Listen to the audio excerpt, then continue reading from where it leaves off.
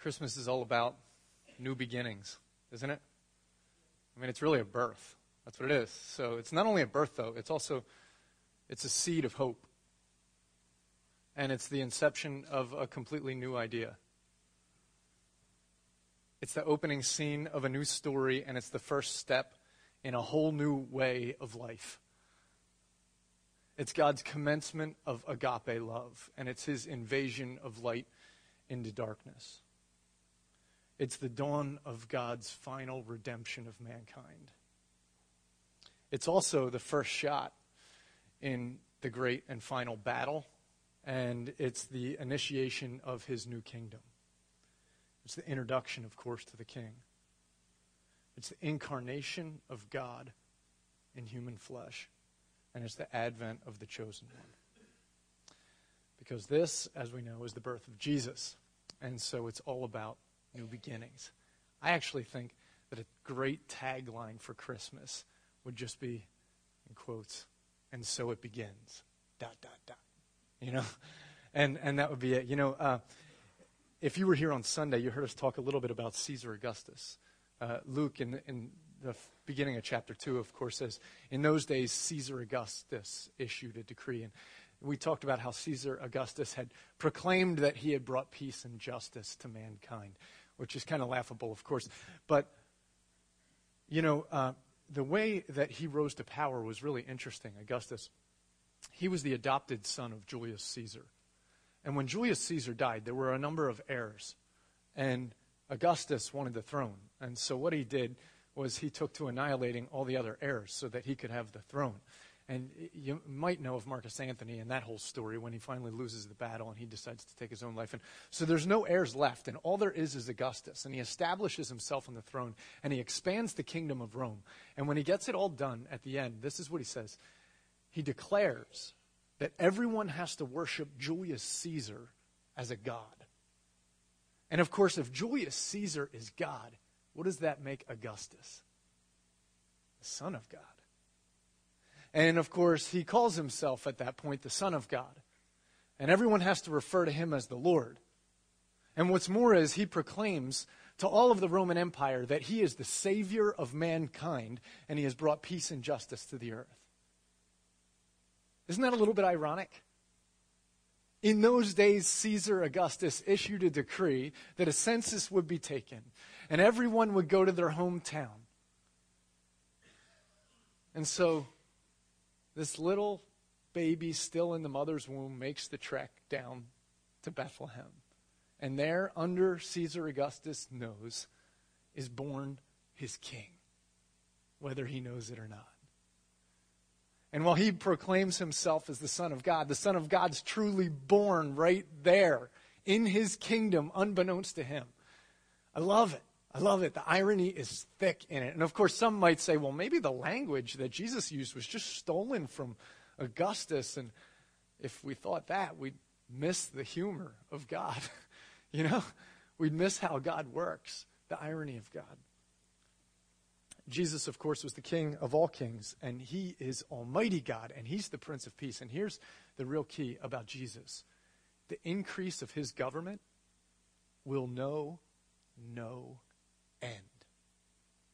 There will never stop being an increase of the government of Jesus Christ. So when he was born, it birthed the beginning of a government that would only expand. N.T. Wright, the Anglican bishop in England, he says this beautiful thing about Augustus, this observation. He says, Augustus might never have known about Jesus from Nazareth, but within a century, his successors, who were emperors of Rome, were trying to annihilate Jesus' followers. Why? Because they served a king so powerful that they were terrified of those followers. Because Jesus' followers and Jesus' kingdom was much more powerful. Within roughly 3 generations of Augustus, the emperors of Rome were bowing their knee in worship of this king. And they were proclaiming Jesus as their king. See, this is the thing, is there was never really a question about who was going to win the clash of cultures. When Jesus comes in as the king, there was never a question about who was going to win. When the kingdom of heaven invades the kingdom of men, it's not like it was a tough battle. I mean, sure, it was hard for Jesus to go to the cross, and it was excruciating, and we can't even imagine, but it's not like it was ever in question who was going to win. When light invades darkness, darkness just disappears. You see, Jesus had the power, and there was going to be a takeover. That's the way it was going to be. And it could have been a quick invasion. It could have been a hostile takeover and in a minute, it was all gone, like a bomb being dropped, and he just wins, and it's over. But see, the thing is that he's also a confident king and a kind king, and he wants to be patient because he wants to be benevolent, because he wants to win the hearts of men and of women. And so he doesn't come with fireworks. He just comes in this little stable, and he starts something. And he knows where it's going to end. Frederick Buechner, another guy who I really love to read, he says this about the Advent. I love it. I love it. Listen to what he says. Incarnation is kind of a vast joke where the creator of all mankind comes to us in diapers. You know, and it's the truth. I mean, here the creator of Augustus, the creator of Mary, the creator of Judas, the creator of us, whatever. He comes, the vast one, the one who creates all the stars and who created the star that shone over Bethlehem. He's the one who created it all. And he shows up to us in swaddling clothes in a manger. We got to see the humor in that a little bit, you know? I mean, of course, we see the profundity of it. You know, we look at Philippians 2 and we realize, like, yes, Jesus emptied himself and took on the form of a servant. And what kind of humility does this king have? And how deep and rich is his love? And how is he willing to serve us? It's unbelievable. And we focus on that all the time. But sometimes I think we miss the humor.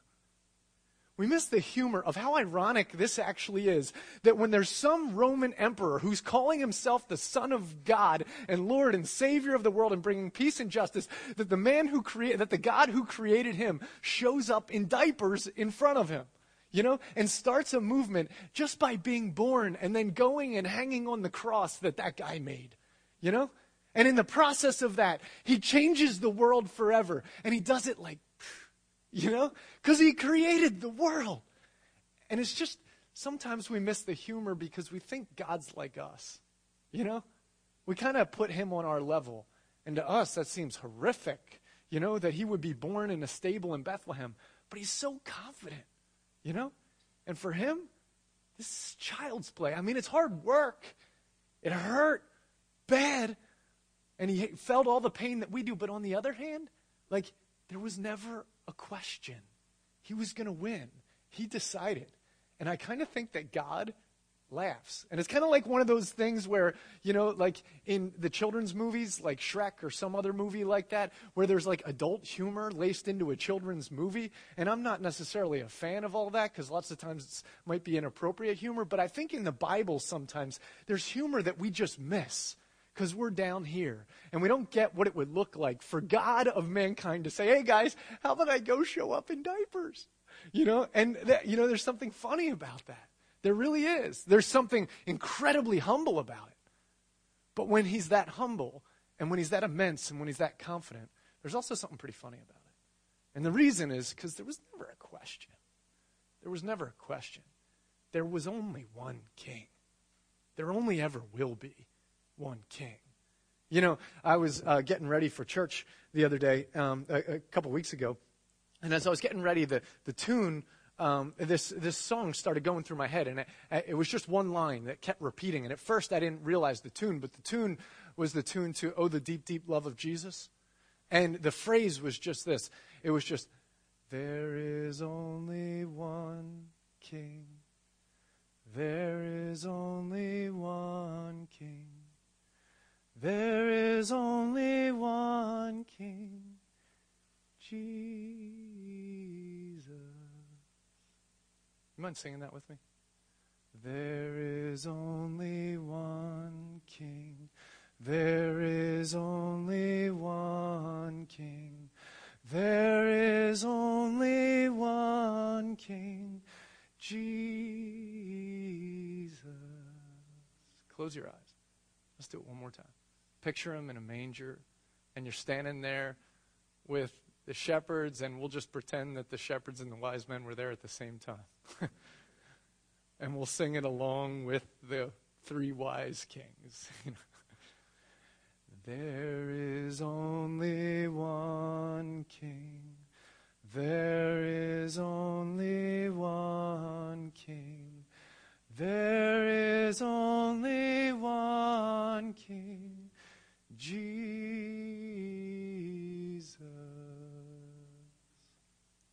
And so it began. The invasion of light into darkness. And so it'll also end, actually. Revelation tells us, it's already prophesied how it will end.